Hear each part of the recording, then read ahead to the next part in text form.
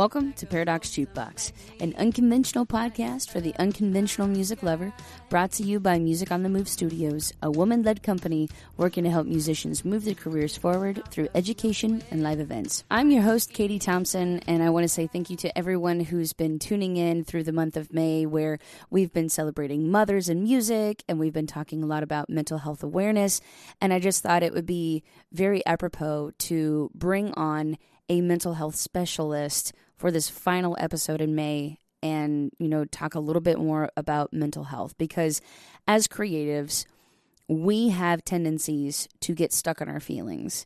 And sometimes it's really hard to get out of those feelings. It's hard to get ourselves kind of back to the surface and to come up for air, especially if you're writing, right? Because a lot of creatives, they will testify to the fact that they write some of their best material when they are in turmoil. Well, that's cathartic, and sometimes it can be healthy, but then not getting out of those feelings, that's not healthy, right? Breaking that cycle can be very hard. So I thought it was just a really good idea to bring on a professional. So with me today is Rebecca Lassane. She is a therapist and mental health expert, and she has a lot of really good tools for you. And even at the end of the episode, stay tuned, because we actually are going to do a 5-minute meditation. And I really enjoyed it. I thought it was really just rejuvenating for me. So I hope you enjoy that. But I do want to put just a slight disclaimer on this episode. For anybody who is in turmoil right now, or if you are struggling, please reach out to somebody. There will be links in the show notes. If you are struggling with your mental health, sometimes the best thing you can do is just try to take the first step, right? So we are going to talk about some pretty deep things, and I just want to put kind of a trigger warning out there for some people.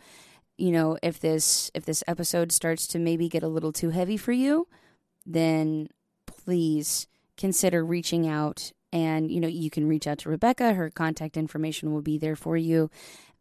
So just please understand that this is all done in the sake of being positive and, just shedding more light on mental health and talking about mental health, because it's important and we all need to be there to support each other. So again, don't be afraid to reach out if you need the help. So with that being said, this is a really, really interesting episode. I really enjoyed this conversation, and I thought there was just a lot of wonderful insight that Rebecca had. So without any further ado, here is Rebecca Lassane. Rebecca, how are you?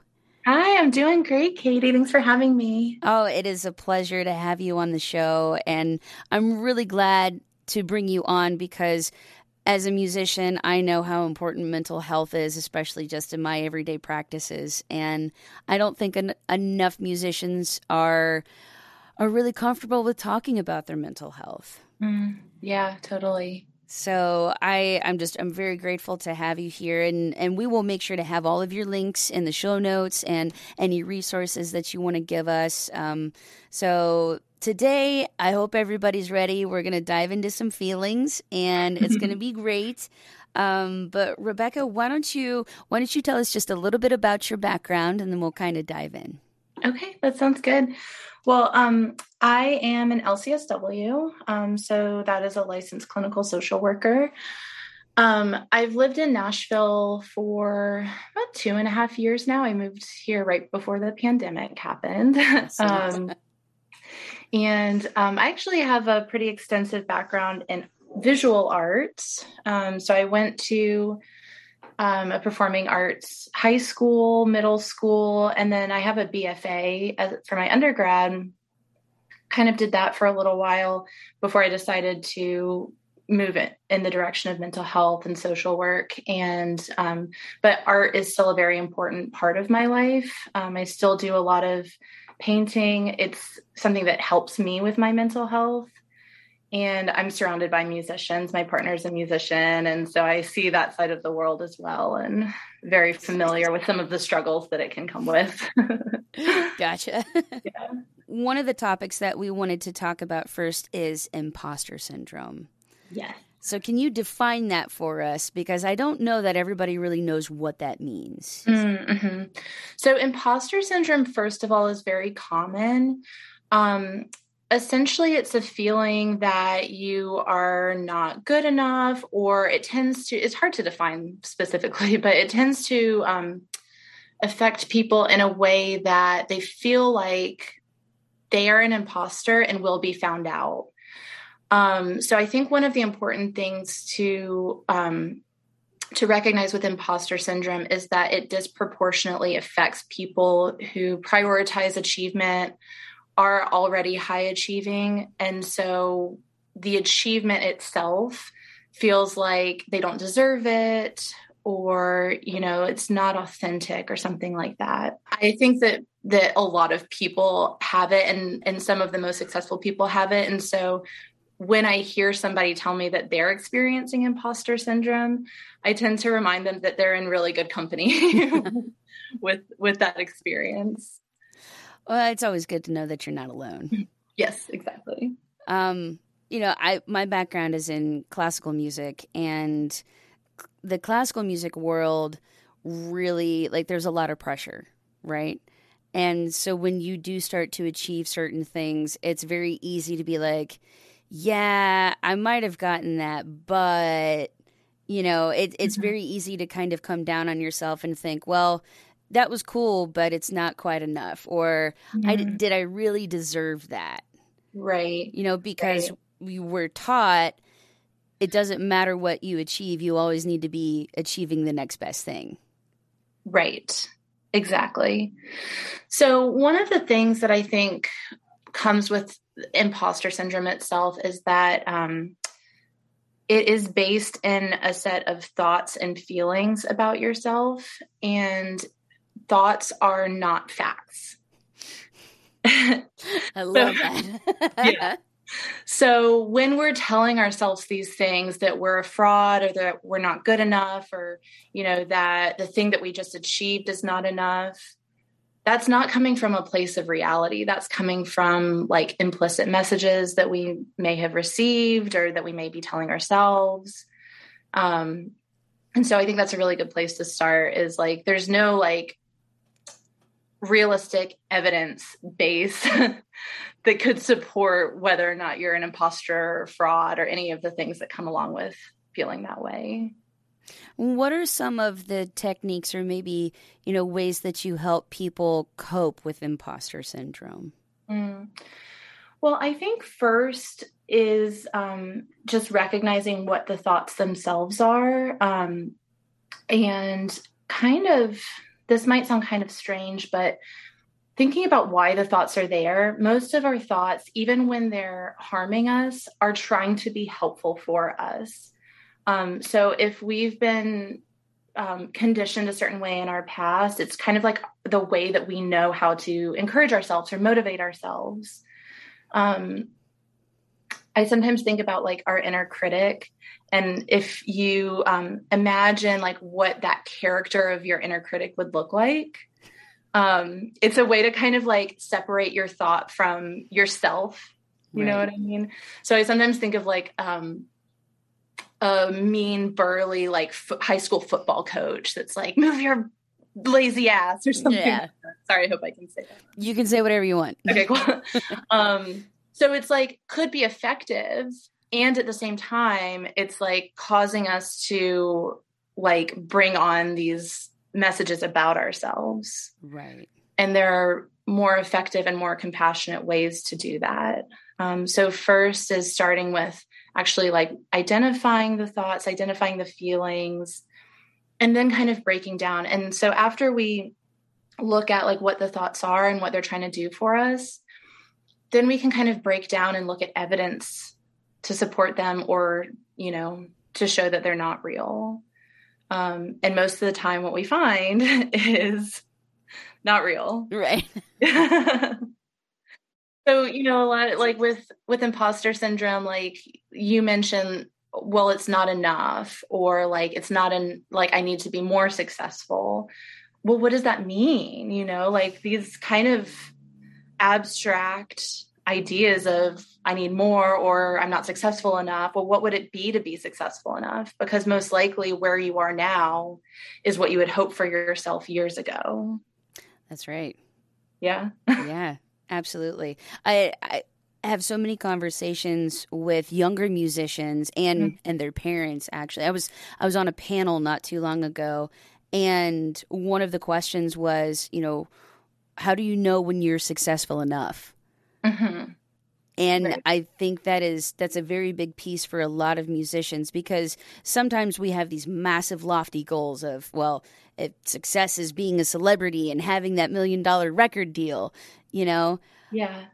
Personally, success for me means, am I paying my bills? Mm-hmm. Is there food in my refrigerator? Can I pay my car payment? And if I'm doing all of these things and maybe even still have a little bit of money left over in the bank, I feel like I'm making it, because I've been able to look at other people who haven't been able to really make a career out of being a musician. They still have to have a 9 to 5 to support themselves. Right. So, that's just my level of where I find, success. Now, I'm doing that. It's not easy. And, I want to see this business grow. So there's, I'm already thinking to that next level of success. But I think it is also important when you're trying to identify why you're having those thoughts. Like, it's also important to look back and see what you've achieved, right? Definitely. Yeah. And, I think that part of what you're touching on too is being able to be satisfied with where you are now while also looking at the future, that it doesn't have to be one or the other.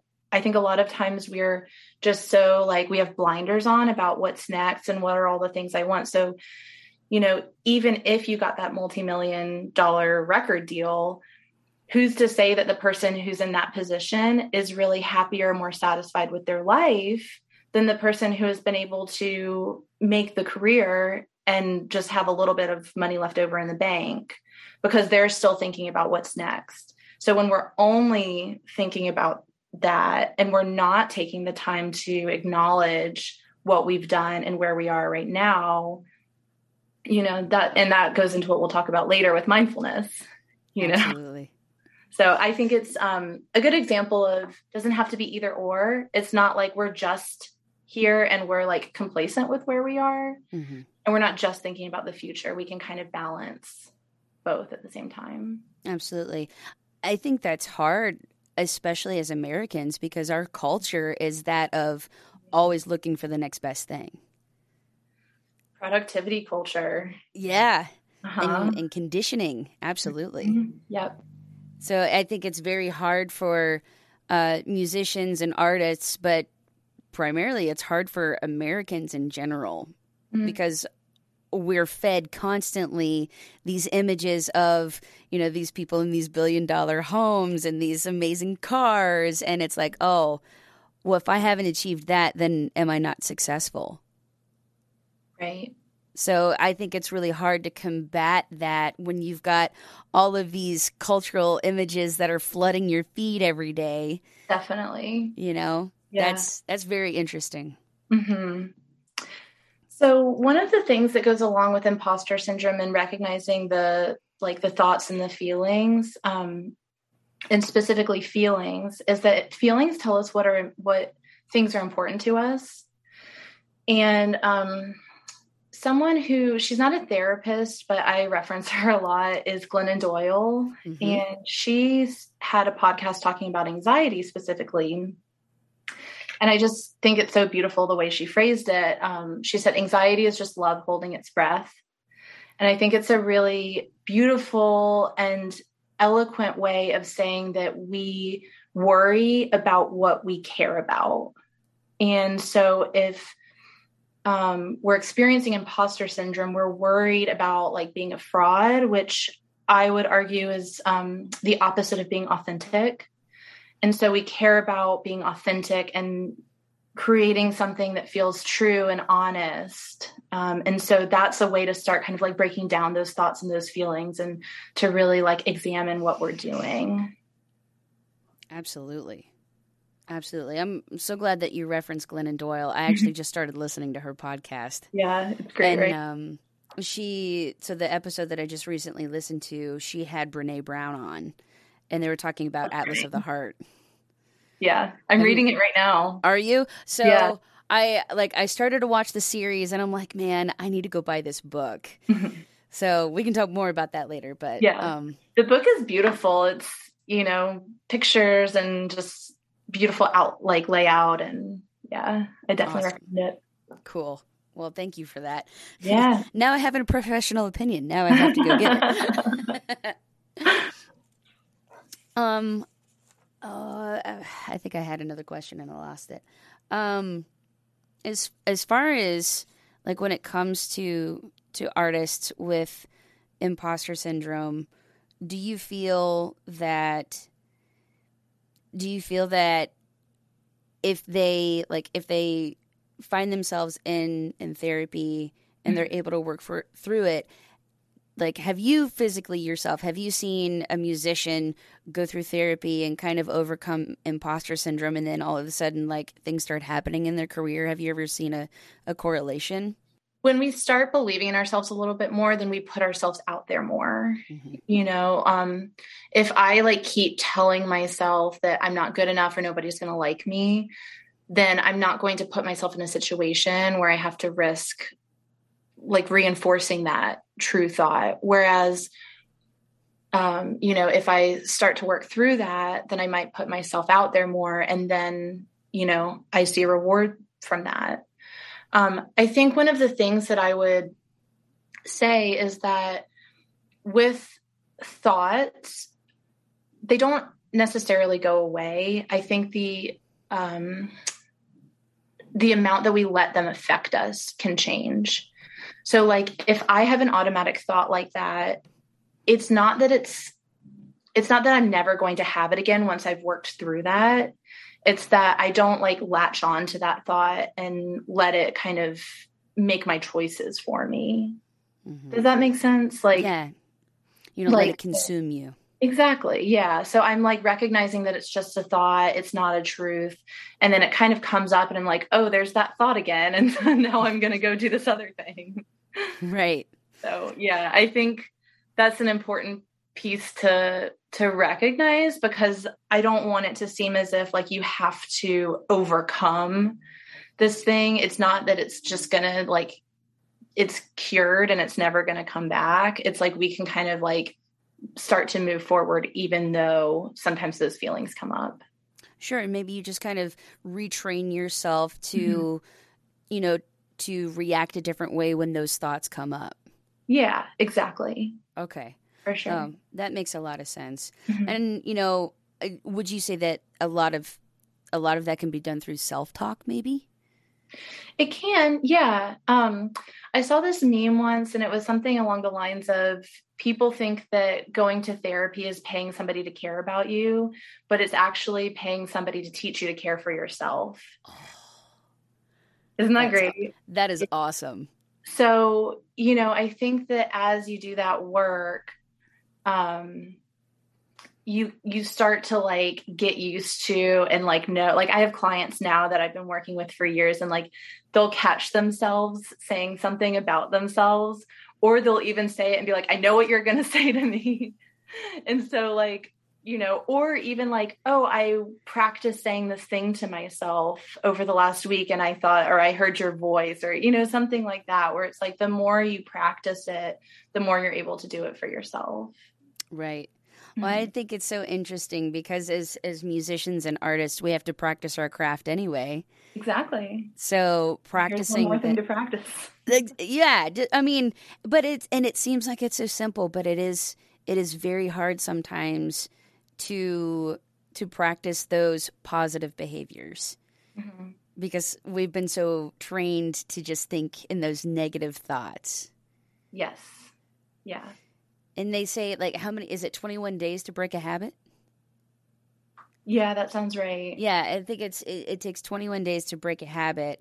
So I know one of the things that I've done, and I've, another friend of mine, both of us are in therapy right now. Mm-hmm. And so we kind of share a little bit about what each other goes through. Uh-huh. And so she and I have been talking a lot about, positive self-talk. And I told her, I said, for a while, I actually had Post-it notes all over my computer screen, of like, breathe, you've got this, and it really is okay.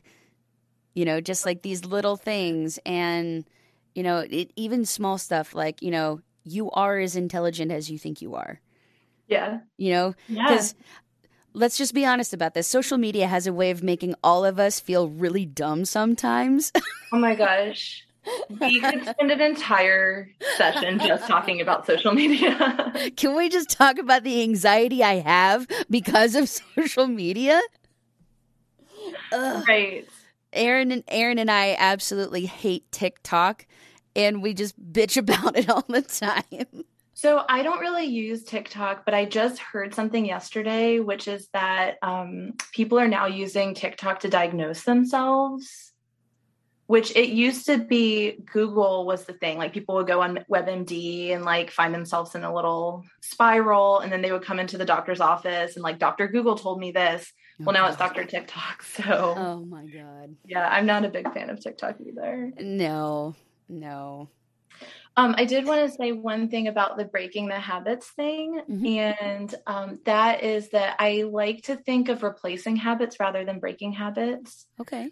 And that's because like, okay, so if you think about smoking cessation, which is like when somebody decides they want to quit smoking, if you just tell somebody to stop smoking and anytime they have a craving, just don't smoke, then like that's not going to be really helpful for them. Sure. Because then they have a craving and all they're thinking of is, I can't smoke a cigarette. So that kind of goes back to the fact that like our thoughts are going to come up, even the harmful ones. And so letting them be there, but then figuring out a way to like put something else there instead. So like anytime I have a craving for cigarette smoking, like I'm going to go, I don't know, play the piano or until the craving passes. And I think that most habits are like that. Self-talk is like that. So like when the negative self-talk comes up again, like I'm noticing that thought has come up. I'm giving myself the compassion to see like this thought is, how I've known how to help myself in the past. And now I know that there are some maybe more compassionate ways to talk to myself. And so here's what I can say to myself instead that might be more fruitful. That's really interesting. It's really interesting, because so many times, like the smoking thing, for example, everybody's like, oh, well, you can quit cold turkey and that'll be it. But how many people do you know that have actually quit cold turkey and it'd be successful? Not a lot. I cannot think of one person. And I know a lot of smokers. So that's really interesting. So, when it comes to, replacing those behaviors instead of trying to break them, are there do you have any suggestions for people right now, like that you use with maybe your clients when it comes to replacing a habit? It really varies from person to person. So it's a matter of kind of like brainstorming what are some things that would help with that. So for instance, like this is maybe an extreme example, but we are talking about mental health.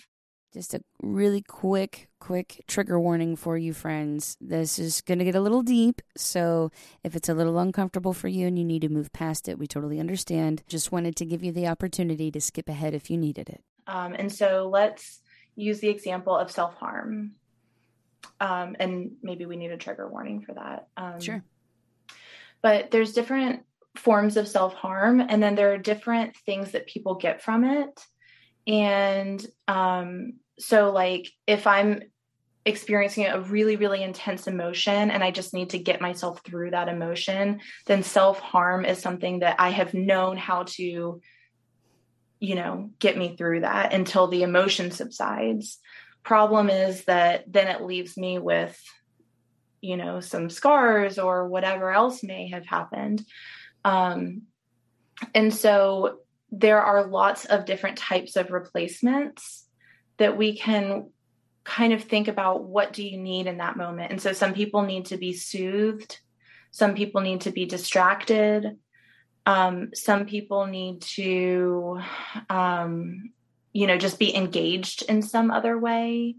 And so it really is something that, it might be worth either talking to your therapist about if you have one. If you don't, I always encourage everyone to find a therapist. Yep.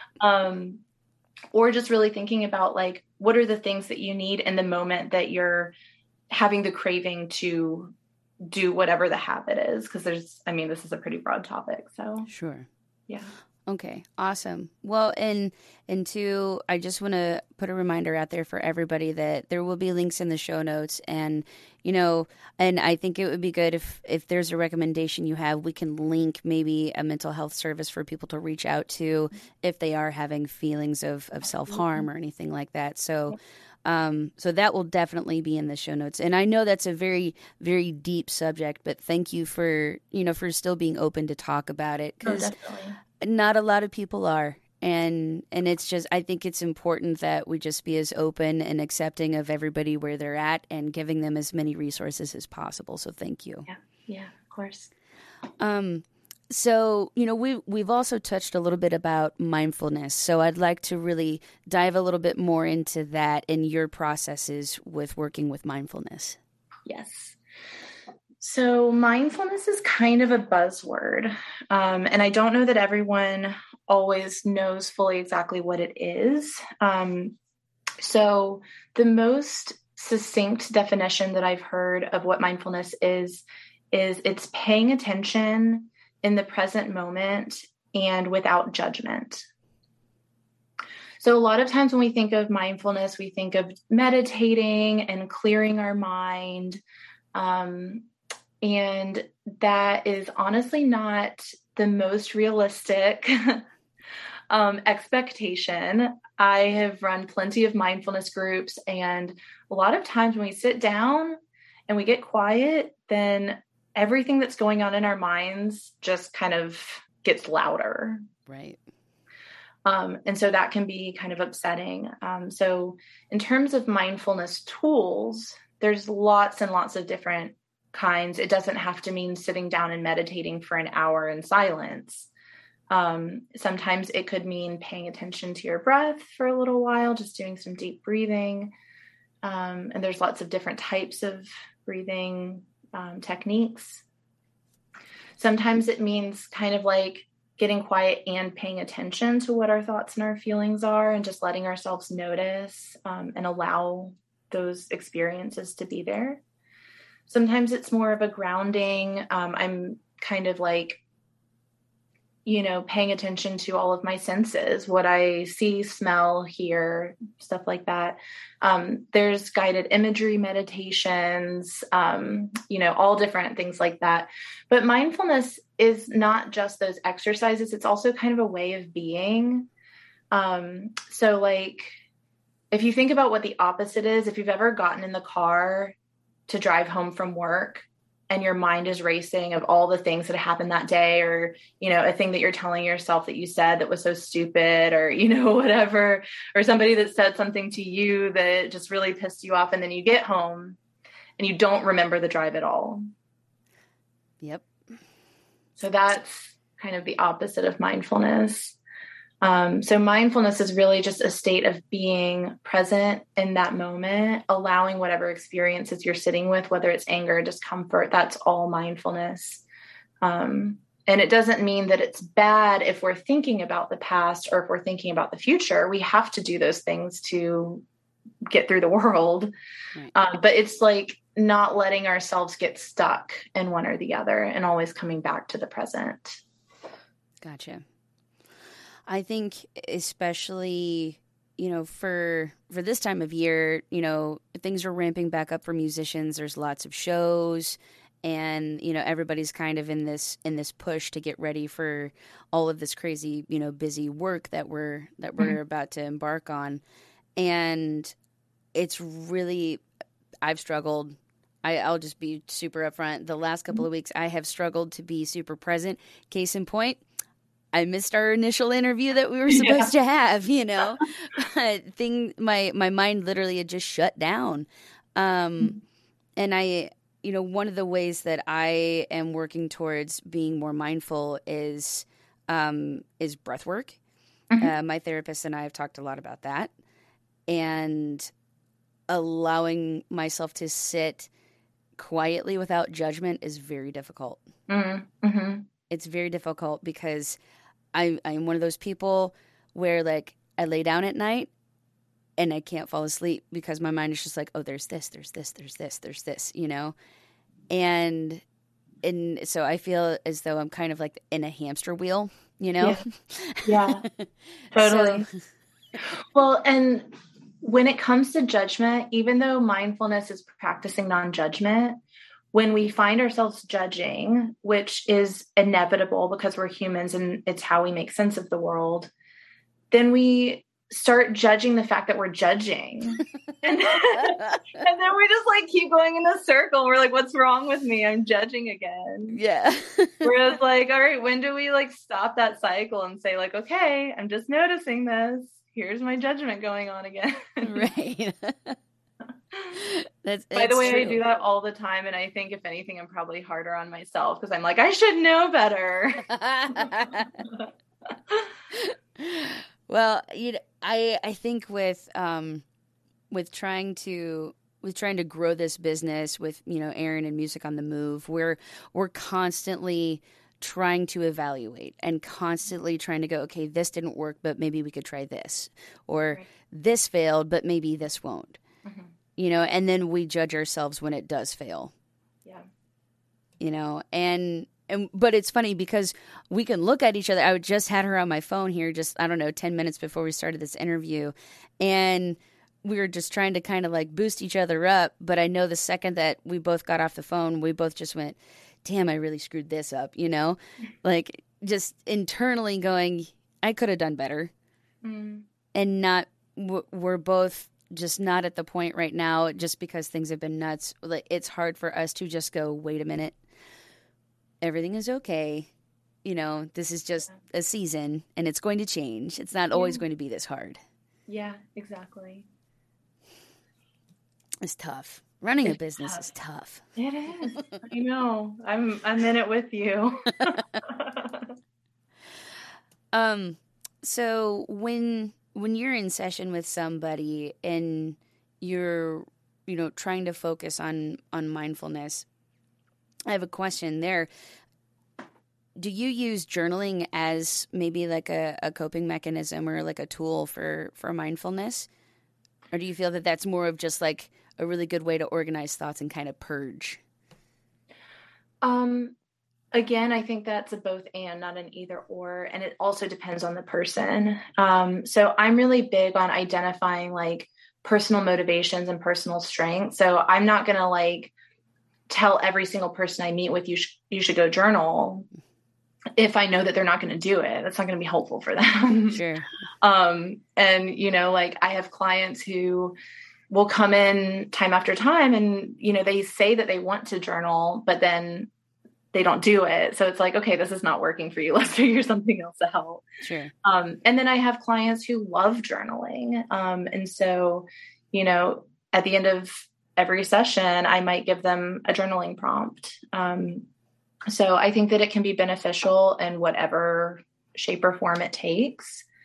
One thing I love about any kind of art or creative expression, whether it's music, writing, art, dance, is it's really a way to channel what we're experiencing internally and put it out.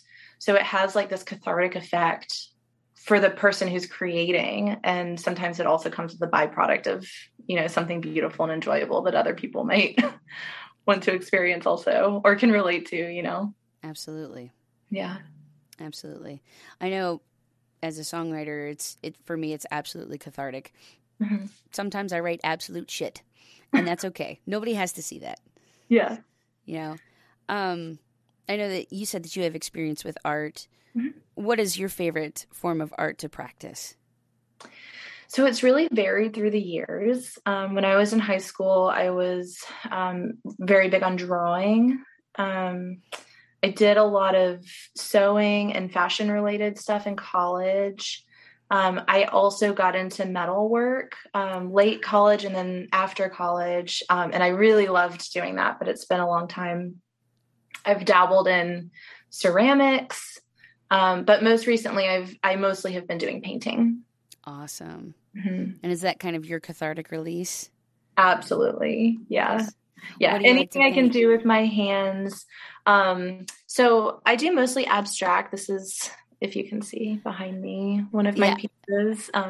It's beautiful. Thank you. I've been getting a little bit more into, every once in a while, I'll do portraits or things like that. But the thing that feels most pure, that I feel like can just kind of like flow out of me, is just like abstract oil paintings. And, then also, we've been doing some construction on the house, and even just doing that, it's not like the same creative thing, but like, building something and creating something still has that same kind of effect sometimes. So yeah, absolutely. I had gym teacher from high school. She and her partner, they did metal work on the side. Oh, cool. And it was mainly sculpture work. And some of it was like, cute little lawn ornaments and stuff. Mm-hmm. But the bigger pieces were very abstract and highly creative. I do not have that kind of brain. And I am in awe of people who know how to draw or paint. So I really I'm really very envious of your ability to do that, because I can't at all. I feel the same way about musicians. So. Okay. So I know that we also discussed maybe doing a meditation here on the episode. Yes. And I would love to do that. So for those of us that have maybe never done a meditation, I can tell you this, like it is best when you try to come at it from a very open mind. And like I used to do guided meditations with drum circle facilitation. Have you ever done that before, by the way? No. Okay, we're gonna have to have a conversation about drum circle facilitation. It's a really great addition to therapy. But in using like instruments to help you create that guided meditation, holy crap, it's awesome. Like, it sounds incredible. You get transported. It's really cool. So I used to work at the VA, and I did a mindfulness group and also a yoga group with the veterans. And they also had somebody who came in who was a music therapist and would facilitate things like those drum circles. And they loved it. My clients that did that. So it sounds really incredible. It's so much fun, and it's a really great way to get involved in the meditation rather than to sit there and just listen to somebody speak.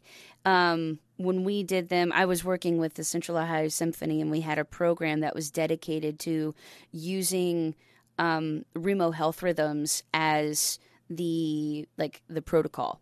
And so everybody that participated in the circle had an instrument, and at one point or another, you would be asked to play certain rhythms that you would essentially just kind of come to you as you were going through the meditation with a facilitator. Mm-hmm.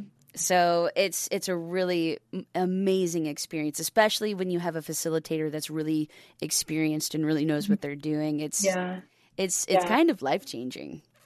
Well, it goes in with healing and community. So like when we're co-regulated with other people, we are much more able to heal quickly. We're like healing each other basically. Mm-hmm. And also like creating those rhythms, like, when we've experienced trauma or, when we're experiencing depression, anxiety, stuff like that, our rhythms get kind of out of whack. And so like recreating those rhythms for ourselves and for other people can be really healing. Absolutely. Yeah. Absolutely. Oh, all right. So take me on a meditation, my friend. Let's do this. Well, let me tell you a little bit about the one that I want to do first. Yes. It's not typically the one that I would lead people in for a first meditation, but I think it's really applicable to what we've talked about.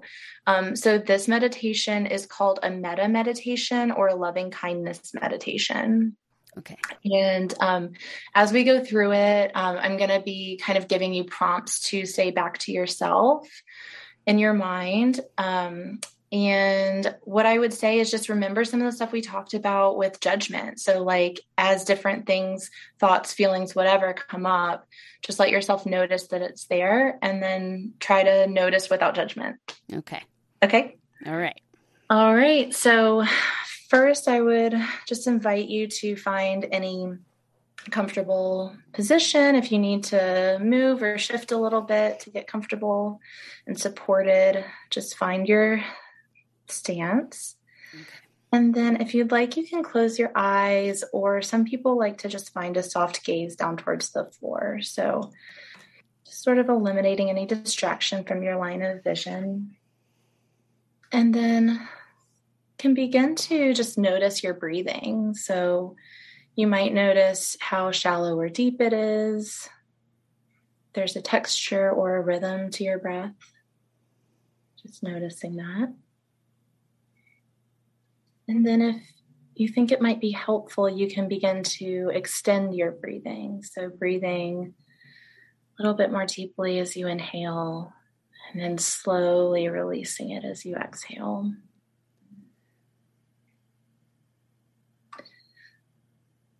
So I'm going to now invite you to bring to mind anyone who brings you feelings of deep love and compassion. So that could be a person, a family member, any loved one, or even a pet.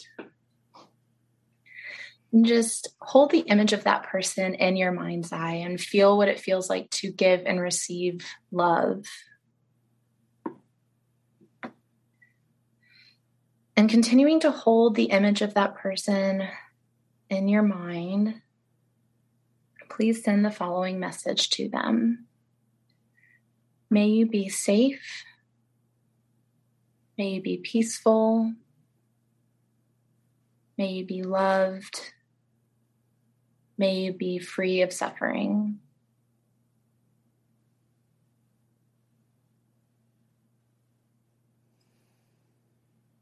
And next, see if you can bring to mind somebody that you feel somewhat neutral about, maybe an acquaintance or a coworker, somebody you see on an occasional basis. And holding the image of that person in your mind and continuing to harbor those feelings of love and compassion. Send them those same messages. May you be safe. May you be peaceful. May you be loved. And may you be free of suffering. And sit with that for a moment. And if you feel like you've lost some of those initial feelings that you had with the first person, you can bring that first person back to your mind. Bring those feelings back into your body. This time, see if you can bring an image of yourself to your mind. And this one can be harder for some people. And so if it feels hard to send those same feelings of love and compassion to yourself, you can try to imagine yourself as a young child. So again, those same messages, sending them to yourself. This time, may I be safe. May I be peaceful. May I be loved. And may I be free of suffering. Once again, if you feel like you've lost or diminished any of those initial feelings of love and compassion, you can continue to bring the memory of that first person back in. The last one we're going to do is for the world. So see if you can imagine the entire world, all of the people, all of the creatures, and holding the image of our earth in your mind. May we be safe. May we be peaceful. May we be loved. May we be free of suffering.